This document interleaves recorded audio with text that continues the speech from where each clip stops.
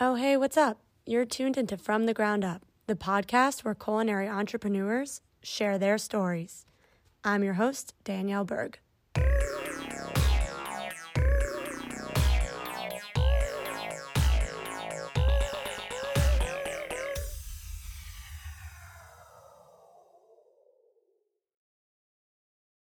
On this episode of From the Ground Up, I'm speaking with Rob Ruba. In 2016, he opened Restaurant Hazel in DC, and then in 2017, he left Hazel to focus his efforts on the sustainability of restaurants, which led to the development of Oyster in DC.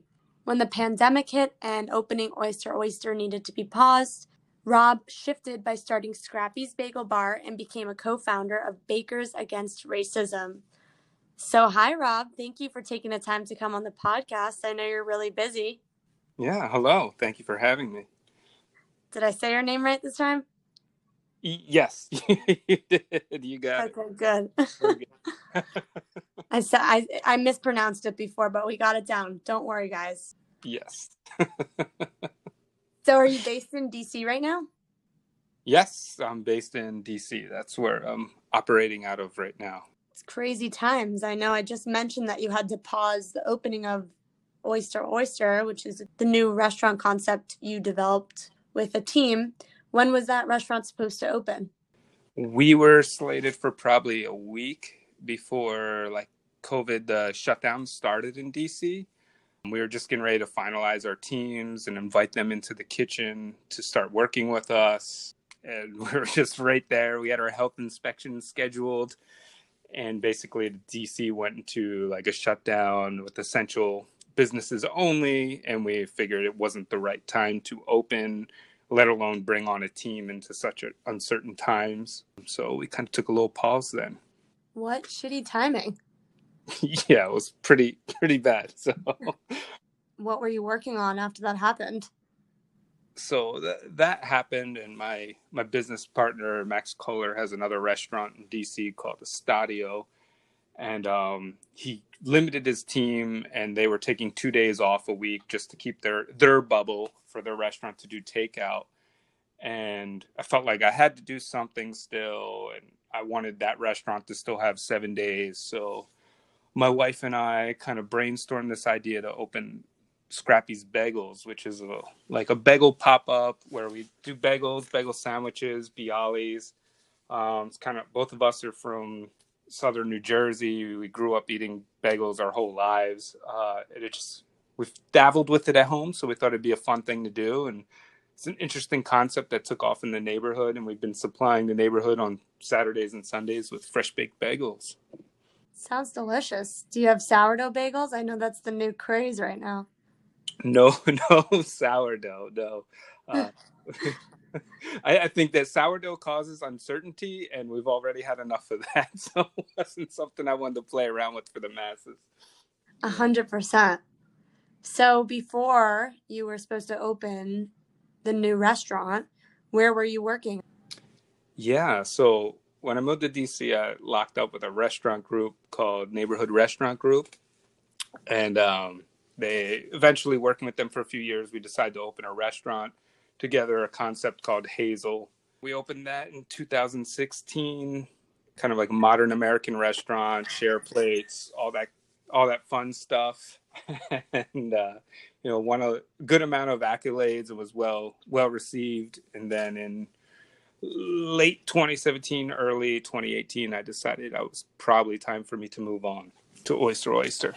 It's exciting. How did you get started in the restaurant industry? Were you working in restaurants from a young age, or is that something you discovered, during college or after college? Yeah, so I went to art school originally for graphic design in Philadelphia. Just a young kid, didn't really have the right discipline for school, so I left that and then spent a year kind of just relaxing and painting in Philadelphia, and then kind of got a partial scholarship to the University of Arts of Philadelphia.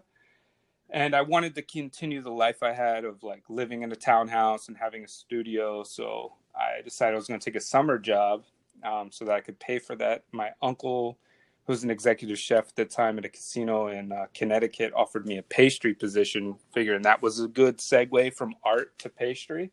No experience whatsoever in the food world prior to that. Not a lot of memories of going out to eat or anything like that with my family. We kind of ate at home a lot. So the restaurant world was very new and exciting to me. And I spent 2 years in pastry arts, and then started to see the culinary line from the pastry station, watching the savory cooks cook. And I was hooked. I wanted to do that for a living after that. So I applied to a culinary school and studied that for a year and learned under some chefs, and then kept moving forward. So where'd you go after culinary school?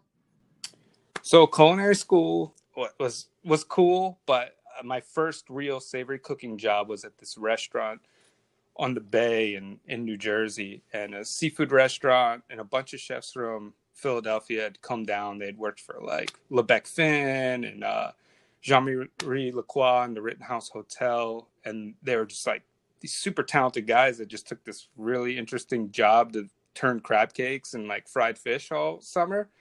And they just started hyping up like the food world to me. I mean, there's one of the chefs there gave me my first copy of The French Laundry, and I saw like this whole new world of culinary I didn't even know existed. So a little bit after that, after summer season with them and going into the winter months, which is a lot slower, I decided it was time for me to go to something else. And that time my uncle told me to come back to the casino, and I worked at a few restaurants there for a little bit, probably a year or two, just kind of learning the ropes of savory. And I just kept having this urge I need to do more. I need to like a different level of cooking. And the New York Times came out with this article about Gordon Ramsay opening up in the London hotel. And there's just like this picture, and there was like 30 cooks in the kitchen, all with their white hats and their aprons. And it looked so awesome and exciting. So I wrote to them and asked if I could come and do an interview or do a stage, and was able to go do that, and opened up my life. So I went back to Connecticut with $300 and a duffel bag. Such a cliche, but that's what I did. And I hopped on a Greyhound bus from New London, Connecticut to New York, and slept on a friend's couch for the first like 5-6 months to get myself situated, and worked in my first fine dining restaurant, which really set my career off into a very interesting trajectory for sure. What's a stage? Is that what you said? Yeah. Stagiaire or a stage is basically you go in like a trial, like a test to see if you are, it sounds shitty, but look, worthy enough to be a cook in their kitchen, right? So, and sometimes they're longer. Like you could go to a restaurant for 4 months and donate your time in Europe to kind of learn and see if that's what you want to do. So you go in basically for a day to 2 days, and you work for free. I mean, it's usually come in that prep time and leave when everybody cleans up. You know, it's like a 16-hour day, and figure out if the kitchen's the right place for you, or if the chef thinks you're the right fit for the team, and see how it all melds. As like a lot of these higher end kitchens, they're such a well-oiled machine. They have to make sure everybody fits in the right place. So did you have any mentors along the way, or any really hard jobs that kind of shaped who you are as a chef now? Yeah, I mean, I think that opening job, like going into Gordon Ramsay after like cooking for what I thought I knew how to cook for 4 or 5 years, and going into that kitchen with such professionalism, was one of the hardest things I've done, because everything I thought I was doing right needed to be better like every day. And I just felt like I couldn't lose that position. You know, it was maybe my first week there. They have like squeeze bottles for, piping little sauces onto the plate. And it was my job it was like my first week on the station, on veg station. They're like, you need to go wash these. And from the restaurants I was at, you just, throw it at the dishwasher and move on. And I did that. And the next morning when we came in, they're like, where are the squeeze bottles for lunch service? And I'm like, I put them in the dish, and they didn't exist. They were gone. They were probably thrown in the trash or something at that point. And I was freaking out, and I had no idea what to do. And I was afraid I was going to get fired. So we're getting ready for lunch service. It's probably an hour and a half before lunch starts, and I am freaking out. So I just decide I'm going to leave. I'm going to just run all the way to this restaurant supply store, and I'm going to go buy squeeze bottles for the restaurant because I don't know what to do. So I run there. I haven't even gotten a paycheck from the job yet. It's like my first week there. I'm like so broke. I go in, I buy that. I realize I'm running out of time. I have to take a cab all the way back to the restaurant. I'm sweaty. I get there like right before service. They could fill the bottles. No one even acknowledges or knows that's what I have to do. I'm not going to tell them that. And so finally we get the bottles filled, service goes, everything goes smooth. No one knows I did that. And I kind of realized then, like, okay, I'm in this. Like, I'm dedicated. This is important because I want to be like these chefs that are doing phenomenal food. I want to be like someone who pushes and at no cost will do what needs to be done. And that was very much my perspective as a young cook, for sure. What kind of food were you making there? So Gordon Ramsay's was high-end French cuisine. Is based off of like classic French. It was probably pretty reserved, especially maybe for New York at the time, but well executed, good technique, very classic, which I think was a good foundation just to kind of build that discipline. Definitely. I mean, so you went to culinary school, you took some jobs in the area, worked at the casino, went and worked for Gordon Ramsay. What'd you do after that? It's kind of a tough act to follow. Yeah, so at that point, my now wife, girlfriend at the time, was thinking of moving out west. Her parents are in Los Angeles, and they were thinking to move out closer to them. And Charlie Trotter was going to be opening up in Las Vegas. And to us, it was like, this is what cooking's about. We can travel.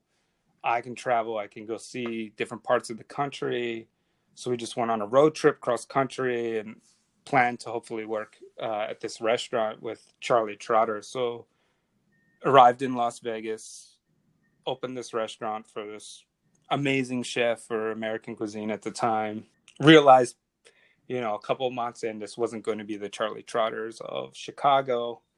And I wanted to keep pursuing it. Like you said, a tough act to follow, right? Like it just didn't feel like I was pushing myself as hard, given the type of restaurant. So then I was introduced to Chef Eric Bostov, who was the chef de cuisine of Guy Savoy in the Caesar's Palace. And I basically went over to that position, which I stayed at for a little over 2 years under that direction. It was he is definitely a mentor to me in terms of work ethic and discipline. I've never seen someone who is able to work like that and drive his team as much. Like he really, like if you were learning something, he would work side by side with you until you figured it out. And at that point, the restaurant had received 2 Michelin stars, and the one in Paris has 3 stars, and they were like pushing for that. It was right around the time of the recession hitting, so they had cut the idea of having like 3 commis or assistants per station down to just like you working a station. So the responsibility really increased a crazy amount, where all of a sudden you were doing the job of 3 people still trying to do this level of cooking and this demand. And, Chef Guy Savoy was flying back at that time to be with us like every couple of weeks. So I actually got to work with him. A lot of time those celebrity chef restaurants, they open up and the chef doesn't really visit or touch base. And his team would come from Paris, and it just created such a unique experience that I don't think I would have gotten if the recession didn't happen. So I was very thankful for that, for sure. So you worked in a lot of hotels. Is Oyster in a hotel, or is that going to be a standalone spot? No, it's standalone spot. I just think at the time that's where those type of restaurants Yeah. were. And that's kind of where that budget, as it was fading out, that's where those restaurants were. And that's where those type of things were. Oyster is very independent on a, small private street in DC. It is part of like a residential building, but by no means is it a hotel. It's very small, intimate space. Sounds like the place I want to be. Yeah, it's Sounds pretty right up good. my alley. So you were out west for a while, and then when did you decide to make the move to DC? So DC was after I bounced around a lot. I did to Chicago. I wanted to work in a lot of cities. So Chicago, went back to New York, just had something happen, moved to Philadelphia, and then right around that time, my wife had gotten pregnant with our first child, and we were like, is this where we want to raise our family? Where do we want to do this? Where are the next opportunities? And I had a very good friend, Chef Sal Farrow, who works at the Old Ebbitt Grill, which is like a DC institution, invited us down, and we saw where he is and his family. And I was like, all right, I like DC. This is a cool city. It feels right. And it paid off. I mean, now I've been here for 7 years after moving down here. It's a place I call home. I just feel really connected to the Mid-Atlantic. The ingredients, kind of the way it looks, it reminds me a little bit, like being near the Bay reminds me of where I grew up in New Jersey as a kid. And it's just been a city that's treated me very well, and I want to continue treating it well too. So when you were in DC, you worked at Hazel. You helped open that restaurant up with the restaurant group you were working with. And then shortly after, you left to focus your efforts on the sustainability of restaurants. So what exactly does that mean? So, like, I've worked kind of all over. I've done a lot, and I kind of hit this like existential point of my career where we're a successful restaurant where we're doing really well. We're pushing out a lot of food, and I was just looking at the ingredients we were using, and we were doing our best to work with farmers and these producers. And one day we had this very popular dish. It was like these sticky, crunchy ribs we were doing, and I was like calculating how many pigs does it take? How are we getting this from? All that, and I was just like, this doesn't seem right. And like, I just always had this like deep down drive to be vegetarian, and I was just seeing the impacts of everything on our like food systems, and I just didn't feel it was right. I didn't even know if I wanted to do a restaurant anymore. And then I had the idea, well, why don't we just focus on a restaurant that's more plant-based and breaks down sustainability, and not just in terms of like a greenwash term, like we use zero waste with our ingredients, we're sustainable. It's more about just responsibility. And that doesn't just mean with the food. It's like how we treat our staff, how our staff's paid, what is the culture of the restaurant, the like what is the output of the carbon footprint of the restaurant, what is our output of our plastic use, water use, like everything in a restaurant, because restaurants are pretty inefficient when it comes to all that, and the profit margins are already small. So it's just this very ambitious project of, can we build something that works, something that's sustainable, something that's maybe a restaurant of the future, in terms of not flying cars, just something that's going to be substantial and worth going to or operating 10 years from now, not just like what's going to be cool right now. And that was really the driving force behind that. So I made the decision to be vegetarian and focus. Just, I had to live that life. So from there, I got a 300 square foot little urban farm that I had to grow vegetables. I figured if I grew vegetables, I would know vegetables and have more of a relationship to understand the whole growth cycle and how to use them better, and use that time to develop better relationships with farmers and have deeper conversations with them of how they're breeding, what are their use of their soil, are they following regenerative processes when they're doing their farming or not. It just became this whole other world of food that I didn't even know existed, and really kind of got my hunger back to be in a restaurant and being part of hospitality. So when did you develop the concept for Oyster Oyster, and who'd you develop it with? So a friend of mine, Max Kohler, he's a restaurateur in DC, longtime vegetarian. And we were friends, and I was kicking around the idea. I was like, I want to do a vegetable restaurant. We're, over a few glasses of wine, a couple times hanging out, we start talking more about the sustainability and what that restaurant could be and how we wanted to do it. And it became clear that both of us were on the same page, same wavelength. Like, this was a great partnership to have, and we needed to do this restaurant somehow, some way. And from there, we basically set out, made our business plan, seeked out our investors, did our pop-ups, all that to kind of really round out what this restaurant was going to be about. And that's been over 2 years in the making now, and maybe a little longer till we can finally open our doors. But yeah, it's something I feel, if it wasn't this project, I would probably maybe not be still involved. But I feel this is so important and something that's really going to make a difference that I need to continue doing it. Yeah, I think it's really interesting that you're kind of setting the scene for the sustainability world within the restaurant industry. Can you tell me more about, the sustainability practices that you're going to be implementing at Oyster and kind of how the concept's going to work?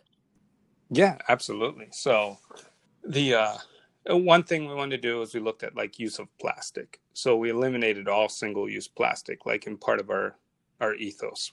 So no cling film, no sous vide, no takeout containers made from plastic. Like if we're gonna use an oil, we want to see if that oil comes in a glass bottle, something we can reuse, have another purpose for before it ends up in recycling. And recycling is kind of, especially now with tariffs and the way the world is kind of a bit of a myth, and most times ends up in an incinerator or a landfill before it even gets a chance to be recycled. So we wanted to eliminate that. That was like step one. So no plastics. And then we started to look at what would have the least impact, and it was really localizing what we're doing, and not so much for any kind of like pride. It was just like, we have these fantastic farmers here, we have these products, now what sacrifices do we have to do? So it's like, you imagine being able to open a restaurant as this block of stone, and we're trying to chip away to get to David, right? Like, what is the least amount of stone or product or systems that we need to have in place before we get to this? Like, are we going to offer bottled water from another part of the country or world? Like, that's silly. Like, why are we going to ship water? We have great DC tap water. And now that water, we serve that out of a recycled wine bottle. Now that recycled wine bottle, maybe the guest doesn't drink all that water, right? Like, which happens. You maybe have 2 or 3 bottles, or still half bottle. So at the end of the night, that all gets dumped into a pot that's brought to a boil, and we use that water to clean the floors of the restaurant instead of just pouring that down the drain. Just looking at resources like that. Another part of it is just kind of like the stewardship of the earth and thinking about it. That's kind of where the name comes from, oyster. We talk about the oysters, the bivalve, right? This lives in the Chesapeake. This is very important to this area. This is one of the most consumed proteins at any point. It was way over harvested to the point of almost depletion. So we have the Chesapeake Bay revival, kind of similar to the Billion Oyster Project in New York. And we need to protect those waterways. So that's where that first oyster comes from. Also, oysters don't feel any pain. They're not sentient. They recycle up to 50 gallons of water a day. So it just made sense. Like, this is kind of a food that you could consume that's going to give back to the earth by, donating the shells to rebuild the reefs, that then recreate a whole ecosystem that's missing from there, and letting wild oysters have their time and do these bay oysters that are farmed and harvested and utilize those as a food source. And then the other oyster is the oyster mushroom, which is kind of like this yin yang thing where it represents the fruit of a good soil system, the mycelium, the great recyclers of nature are mushrooms. And that is the other oyster of the oyster in our restaurant. So it's really about stewardship, permaculture, taking care of our land, taking care of the people who operate restaurants, make this magic happen every day for the individuals. I love the Billion Oyster Project. I've worked with them before. Yeah, it's exciting. I mean, how important they are, and they're also just delicious. Yeah. Yeah, for sure. Are you going to be changing around the oyster menu often when you reopen, or kind of have the same offerings throughout the year? No, I mean, the way the menu is designed is to be very micro seasonal. Like, think about 52 seasons rather than 4 seasons. So every growth stage of a plant can be very interesting. Like, in the early spring, you can have these beautiful French breakfast radishes, but if the plant gets a little warmer and you kept the plant in the ground, it would sprout, and you'd get these really tasty, bright, crunchy radish pods that are like, spicy spring peas, basically. And so that's only something you can capture in a moment. So you want to think about oysters like that too. They go through different stages of when they're best. eaten raw, when they're best eaten cooked. You can cure them, you can pickle them, smoke them, make them into a delicious sauce. We did some research, and you find a lot of these old recipes for thickening a sauce or adding creaminess to a sauce was actually adding like a pureed oyster to it, which is really neat and you don't think about. So just kind of finding the versatility of one ingredient and letting that be a creative North Star to figure out all these different flavor profiles and textures that you can do. And the menu is based like that. It's a set menu, but being majority plant-based and mushrooms and oysters, we were able to do it at a very good price point too. That's still accessible. And opposed to being like this fine dining meccas that I grew up cooking in, the idea is to make this cut out all the bullshit, is what we say. Like, do we need a back waiter? Do we really need to have 4 changes of this particular silverware for this? How many plates do we need to serve? And kind of really make a lot of sacrifices to make an exceptional dining experience that doesn't feel like you're going to church and I'm trying to tell you what you're doing wrong by eating other places. Yeah. So you must have to have really close relationships with your farmers and local fisheries to figure out what's in season and what's fresh, right? Yeah, absolutely. Like a very early relationship. And I love his patience he's had, because this has been 2.5 years. This gentleman, Eric, who's a friend, has Root and Marrow Farms out in Loudon. It's basically like a 40-minute drive from DC. We crop plan together. We create like what we're going to grow for the restaurant. He updates me, daily what's available. Will send me little videos of like, hey, this is the size of the arugula. Do you want this or not? Or this plant went to flower. Do you think you could do anything with it? And we've had such a close relationship, and it's just amazing to have those relationships, for one, because those are the people that truly inspire me at this point in my career. It's not looking up to another cookbook or a chef.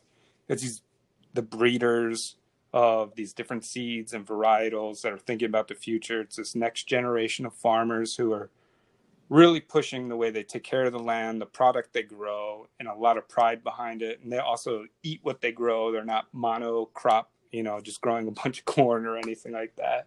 And having those relationships and tying that back into the restaurant, because without them, there really isn't a reason or a good way to have a restaurant.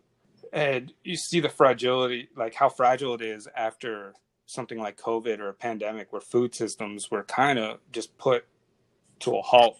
And you saw that, grocery stores are running out of food left. Like, we don't have this in stock. We don't have that in stock. But the problem is they're shipping it cross country from another country.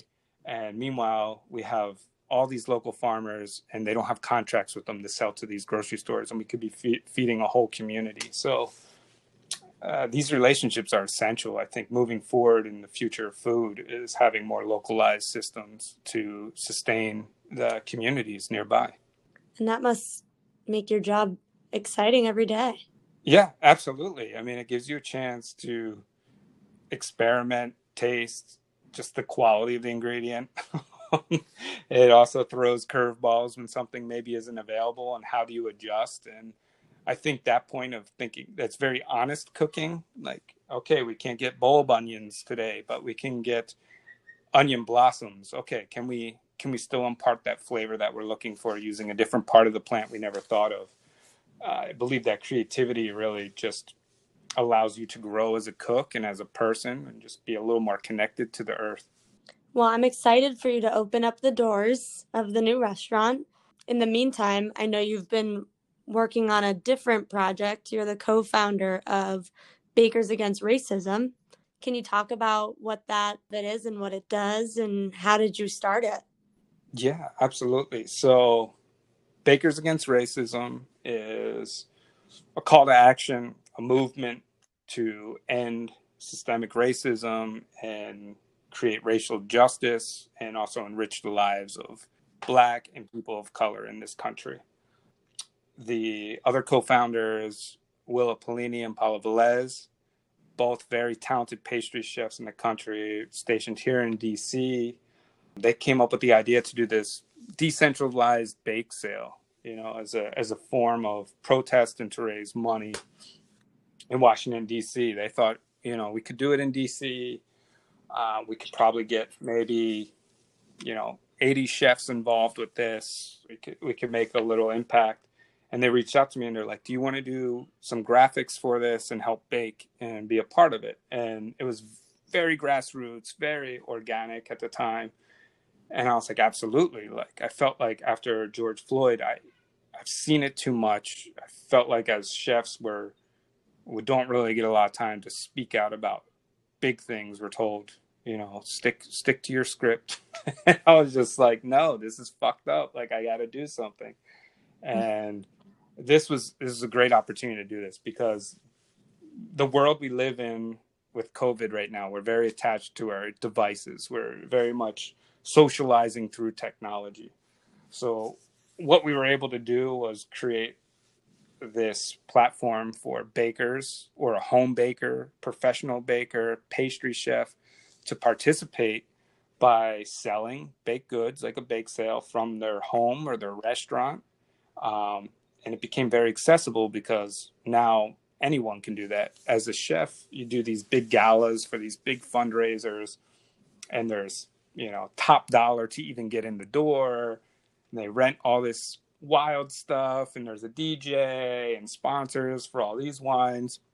At the bottom line, like after all that's paid for, what's really left and who gets to participate, it's really a restaurant that's well known gets invited, and someone who has a lot of money that can buy a ticket. But this took it to a more accessible level where I, as an individual, am a participant by buying an $8 pastry that then gets donated to an organization in my local community that helps enrich someone's life. And that was what I think made it so impactful. So we started that on June 4th, thinking maybe 80, 100 people would participate. Few days later, we were, from Instagram, we were up to like a couple thousand followers. We're like, hey, this is catching some steam. Maybe we'll be in Philly or something.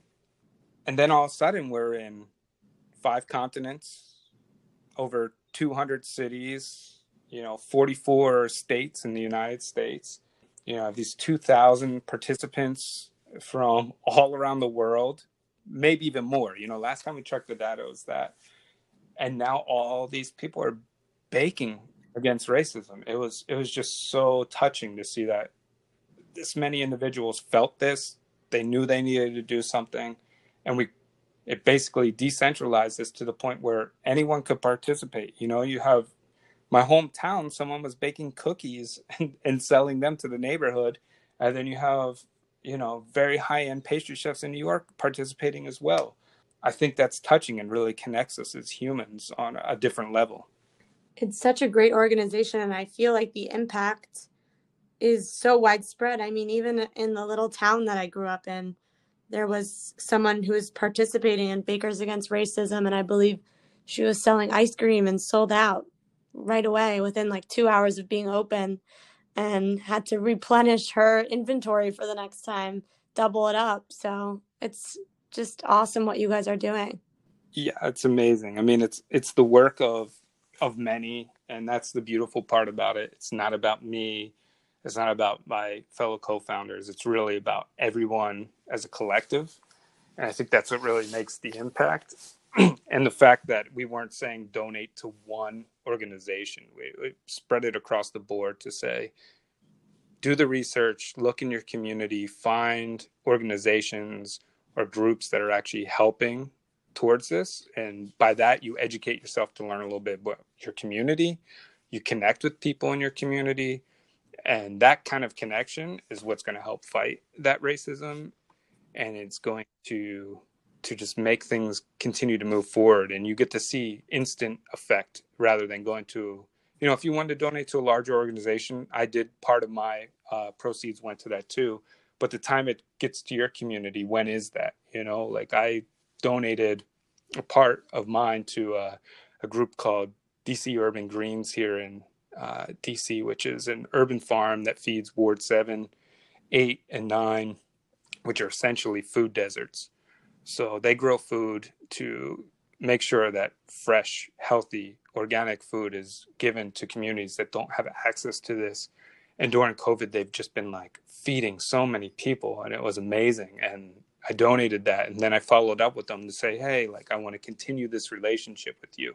And they told me one of the head farmers had recently had his computer broke, and we were able to get him a new computer so he could log all of his, farming stuff and continue doing the work he's been doing. And just like the way that I connected and was able to help an individual that then is going to help so many more individuals to pay it forward, kind of butterfly effect of it is outstanding.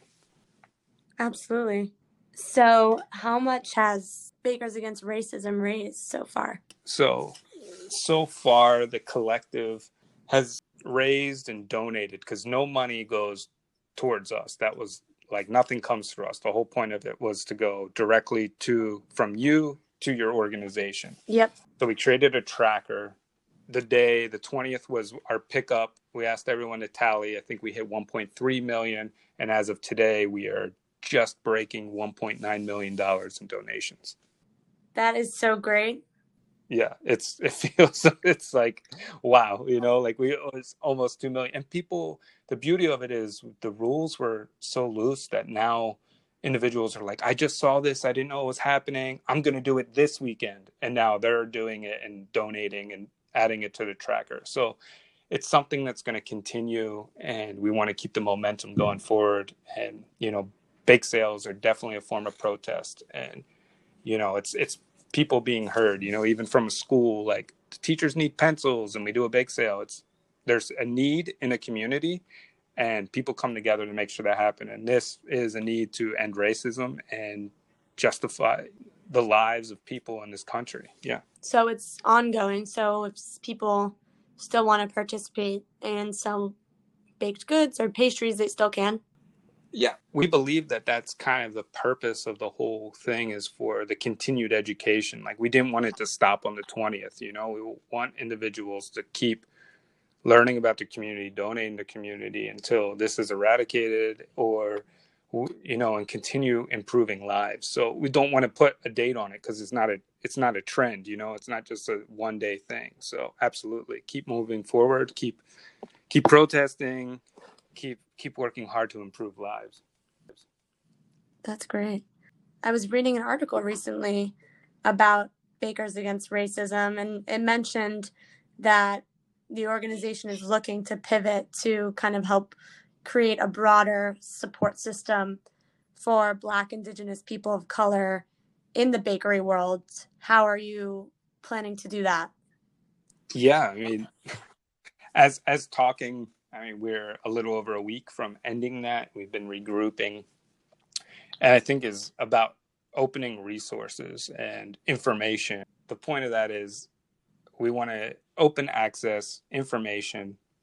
I want to give that to people who are, sometimes that is not always the case. You're not given these opportunities. You don't know how to food costs, like, for one thing, like creating those kind of tools and giving those to people, and also giving them a platform to show what they're doing. A lot of times you're just left, forgotten names and voices in the industry that work very hard and long and create delicious things, but they're not necessarily put the spotlight's not on them. So we want to make sure we can open those opportunities, whether it's, they want to stage somewhere, like we're talking about. Maybe it's, we can help create a grant that's going to provide money so that they can go and do that, whether it's help paying their rent for that time, or getting a cookbook they need, or enrolling into a culinary school. We want to create those opportunities and help support individuals so that they can move forward. I'm excited to see where Bakers Against Racism goes.